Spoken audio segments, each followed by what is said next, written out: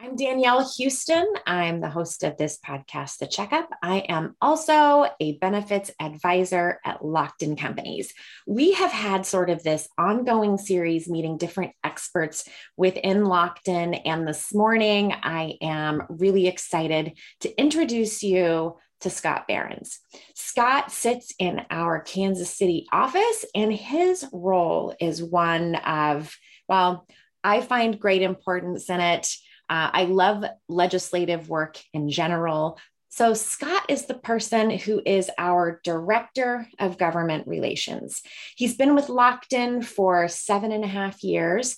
And when he first came aboard, it was as an ERISA attorney serving on our compliance team. So he's experienced that whole spectrum of working with something after the policy has been passed and helping clients implement all of those next steps. When Lockton realized that we were at a size and had the client base that really required and needed someone to be involved as the policy was actually being written and not just engaged in the afterwards, that's when Scott stepped into this role in government relations. And it's been a couple years now. Is that right, Scott? That's right. Yes, it has. And I would love for you to share with us what was exciting to you about that change. Why did you feel like that was the place for you and really wanted to step into that role and away from the compliance piece? Sure. I think as you noted, I am an ERISA compliance attorney by training. And if you don't know, ERISA compliance attorneys are not the most fun at cocktail parties. Little bit more activity around government relations. And so, one could say that I tried to move over to GR to up my cocktail party game. But I think, historically, part of my background before I went to law school, I worked for a congressman, have a politics degree. I've always enjoyed being involved in policy. And I think really, seeing two pieces of policy. One, the policy making portion, which is really proactive and working with lawmakers who oftentimes have very limited understanding of, at least in this context, employer-sponsored benefits.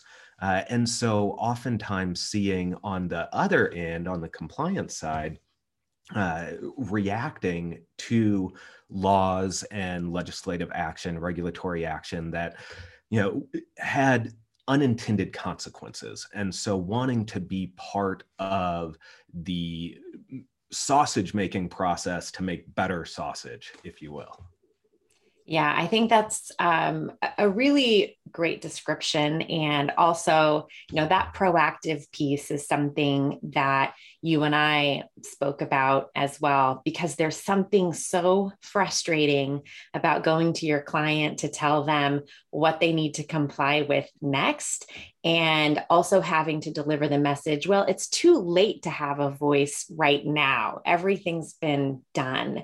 So now we're at implementation. Having this space where there is an opportunity to be heard before everything is finalized is really exciting and I think empowering. So, I hope that our clients are excited about the fact that we do have a voice there and that you care about hearing those voices.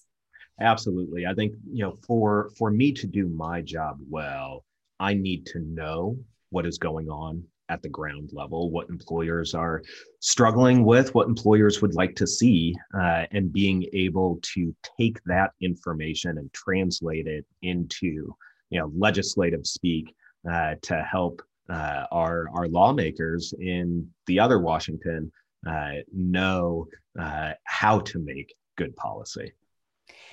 On the checkup, we talk a lot about what's happening in Washington state. And as you know, there's tons of activity on the state level here in Washington in particular. But there's also a lot happening in the other Washington. So how's the climate there? Yeah, I mean, you watch the news, you see the reports, and you see all the infighting within the Democratic Party, and then you see all the mudslinging between Republicans and Democrats. And I would say overall, things have become increasingly more political, just listening to speeches, talking with lawmakers, hearing how much more politics is impacting things.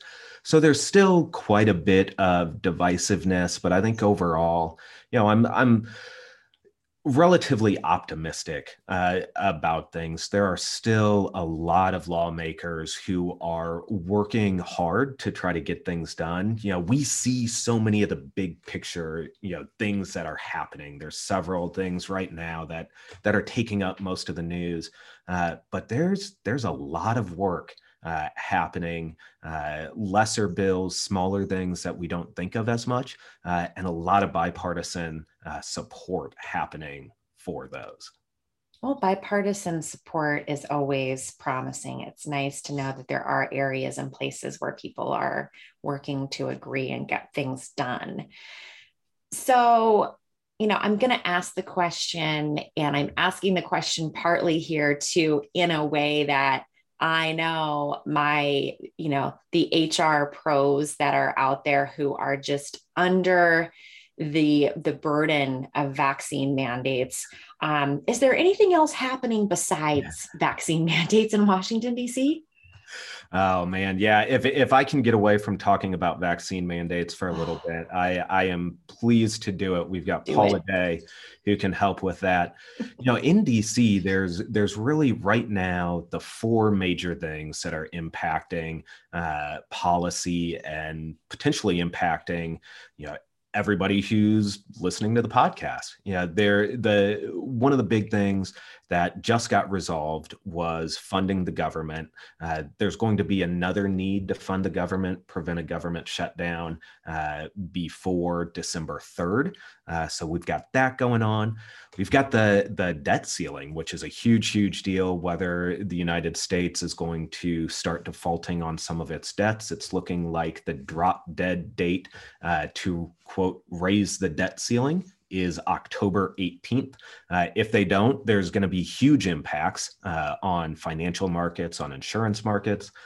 And then we've got two major pieces of legislation, about a $1.2 trillion hard infrastructure package that is passed the Senate on a bipartisan basis and is sitting in the House, sort of being used as leverage for the fourth piece, which is the Build Back Better Act, which is a pretty expansive initial draft was $3.5 trillion piece of legislation that touches all sorts of aspects, from paid leave to the ACA employer mandate to early childhood education and green energy, all sorts of things going on in that package. So those are the four main things that we see going on right now.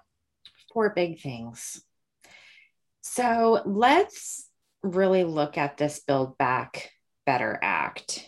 And I know you'll get to it, so I'll just wait. It's just interesting, though, to see paid leave come back up. Not terribly surprising, because back in 2020, before the world, tipped over, there were a lot of, we were basically all betting that paid leave on a federal level would likely pass that year. And then, of course, COVID redirected all of the energies for the rest of that year. So it's interesting to hear that pop back up. Do you want to start with the employer mandate? Yeah, so the employer mandate, this is the rule under the ACA that says any large employer has to offer their employees, their full-time employees, coverage that is both minimum value and affordable. When we do the affordability calculation, it's based on 9.5% subject to inflation of the employee's household income. What the Build Back Better Act would do, it proposes to reduce that down to 8.5%, effectively at least for some employers, requiring that they pay more, subsidize more of the premium cost for employees. There's also a provision in there that would say for any employee who is making less than 138% of the federal poverty level, it used to be, or under current law, it's 100%. They would also be eligible for subsidies, even if the employer did actually offer them minimum value and affordable coverage. Now, the key with that one, though, is that normally if an employee triggers, full-time employee triggers or gets a subsidy, that is what triggers the ACA employer mandate penalty. We've talked to legislators about that. And so in the Build Back Better Act, those employees in that 100 to 138% of the federal poverty level wouldn't trigger penalties under the ACA, but it will make ACA reporting a little bit more of a challenge. And anybody who's gotten those wonderful 226J notices will have probably a little bit more work to convince the IRS that a penalty should not be levied. Got it. When is the date that you think this might all end up in our collective laps? So right now, the effective date on that is January 1, 2022. As you're very aware, employers right now are going through the process of setting their premiums for the year. And so we've been talking to lawmakers about that and, helping them understand that, employers can't just flip a switch on January 1, 2022. So we've been pushing for the first plan year beginning after January 1, 2022. So. Good. Yes. I mean, so many employers have already pushed out what their premium contributions are going to be for their employee plans. Okay. How is the Build Better Act going to influence pharmacy prices? Yeah, so this has gotten a lot of news lately. So the one of the things that they're trying to do is have Medicare be able to negotiate for pharmacy prices. And essentially what they're doing in the bill is saying that Medicare can tie some of their payments for certain drugs to an international standard, and then also be able to limit the price increases on those drugs for how much Medicare is going to pay. So essentially, Medicare pays less for drugs. There's a provision in there that says that whatever Medicare pays for this list of drugs, that private plans, so employer-sponsored plans, would be able to take advantage of those same prices. So presumably lower the cost. The challenge here is twofold. One, there are several lawmakers Democratic lawmakers who do not want to see those drug pricing programs come into place. Even one of them voted against it in committee, essentially killing the provision in the current draft that we've got. It might get added back in, but the piece that probably won't get added back in is the piece that would allow employers to take advantage of those Medicare rates. So all of this discussion about how this act would potentially reduce prescription drug costs is really going to be focused on what Medicare pays and potentially not impact employers positively. It could potentially impact employers negatively in that the concept of cost shifting, where if Medicare is paying less for the drugs in order to meet earnings targets, the pharmaceutical companies might pass those additional costs on to private plans. So what wasn't there to like about this part of the act from the lawmaker's standpoint who voted against it? So actually, it's less about the politics or the policy or the people on this one. It's more about the procedure here. So under the typical rules to pass legislation in the U.S. Senate, you've got to have at least 60 votes for most legislation. There's a special rule that allows you to pass legislation with 51 votes. We've got a 50-50 tie in the Senate, Democrat, Republican, but Vice President Harris casts a tie-breaking vote. In order to utilize this special procedure, you've got to comply with all sorts of different rules, procedural rules. And one of those rules essentially says that you have to have every provision has to have a direct impact either on taxing or spending.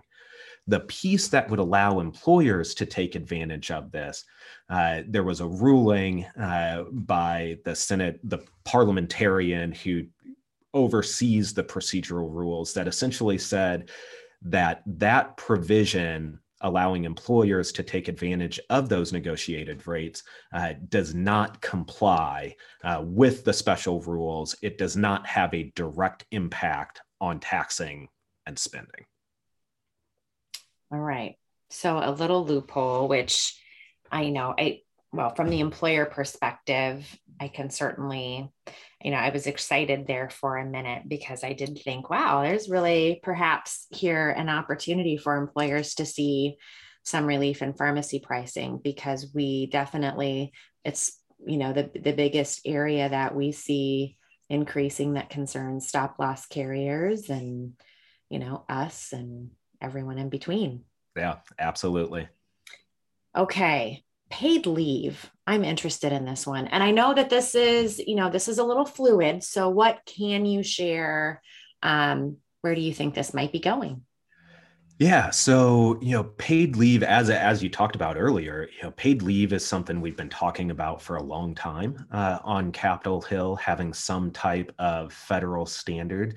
All the questions that states and local governments have had to deal with come into play at a federal level as well. And one of the big things that comes into play is the question of preemption. Would local laws still apply, or would only the federal standard apply? So what the proposal currently looks like, and as you mentioned, this one is fluid. We've been talking a lot with lawmakers about making some changes to it. But essentially what it would do is it would set up a federal paid leave program that would essentially replace 2/3 of income, and that 2/3 would be reduced as income increases for up to 12 weeks.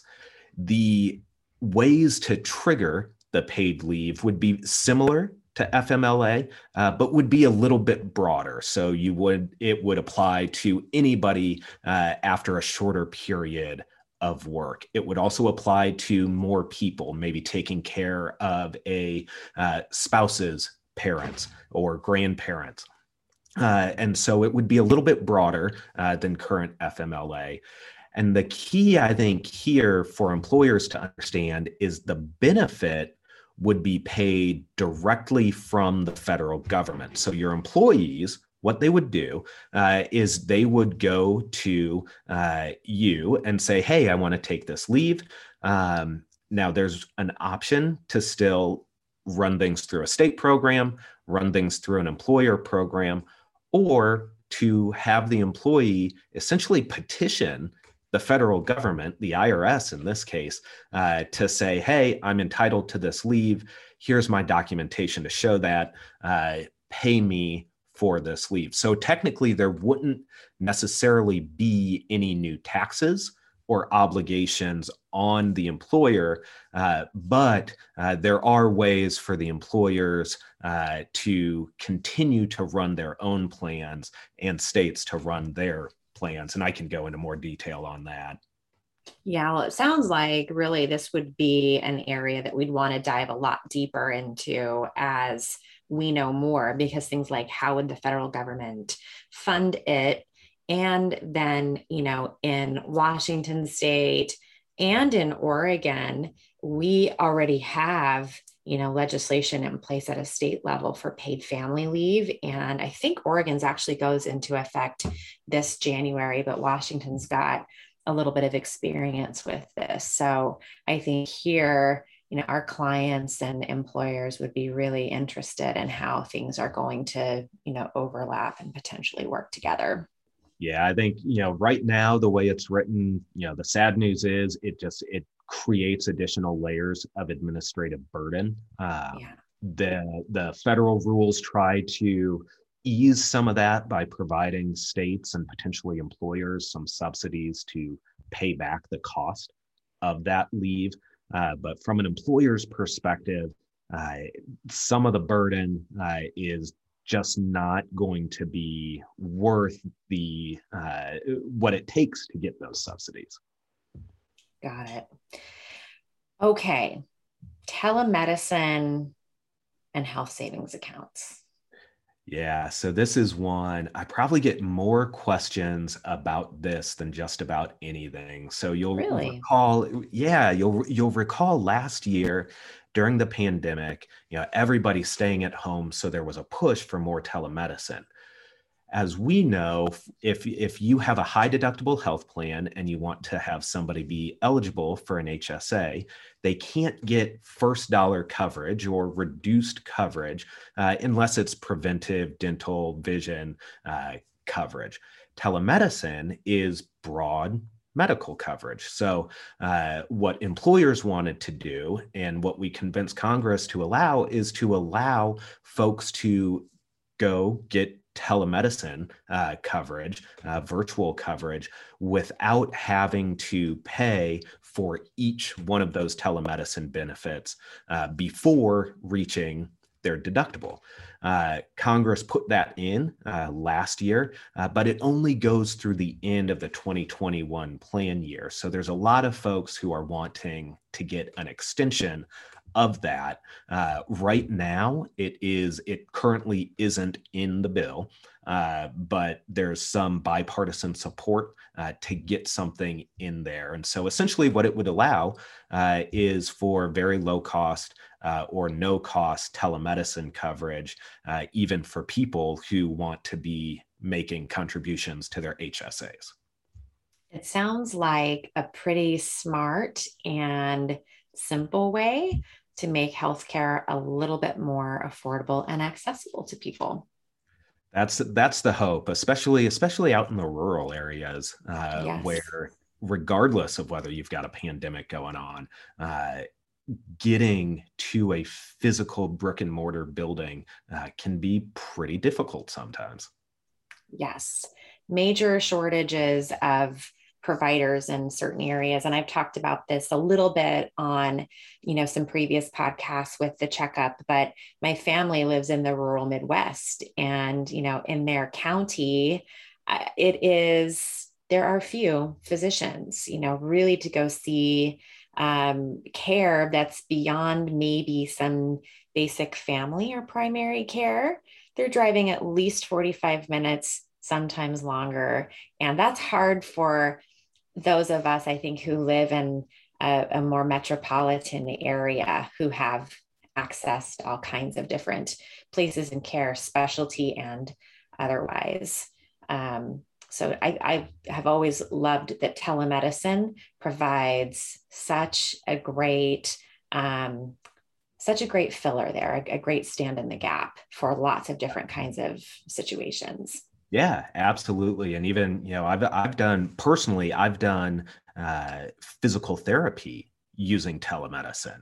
And it's outstanding. It was Yes. something, hook up sensors to myself and, do the exercises and get a report back from the therapist. I could do it in a hotel room, wherever I traveled.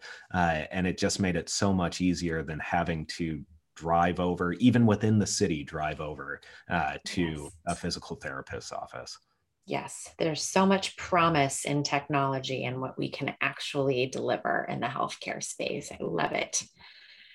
So, what are the chances of passage Yeah, yeah. So, right now things are a bit mired in a slog. You've probably seen some of the discussion from the moderates in the Democratic Party versus the progressives in the Democratic Party, and how there's two key senators, Joe Manchin from West Virginia, Kristen Sinema from Arizona, who are really driving a lot of this process. What we're looking at, what we're expecting is for the package to get cut down some. Right now, started out at 3.5 trillion. It's probably going to be closer to 1.5 to 2.25 trillion. How they do that will be interesting based on some of those procedural rules. We've got to keep an eye on how much the bill adds to the deficit outside of 10 years. So they can reduce the time period of the programs, expecting or hoping that a future Congress will extend them. One push is to do more means testing, and so make it so fewer people, the wealthier you are, the less likely you're going to get free childcare or free community college for a couple of years. So means testing is another way to bring it back. So all of those things are being worked out as we speak. There's conversations every single day about them. As I go around and talk with Democratic lawmakers, they feel a lot of political pressure to do something and do something big here. So they feel like that is on their backs, and if they don't, they're going to pay a political price for it.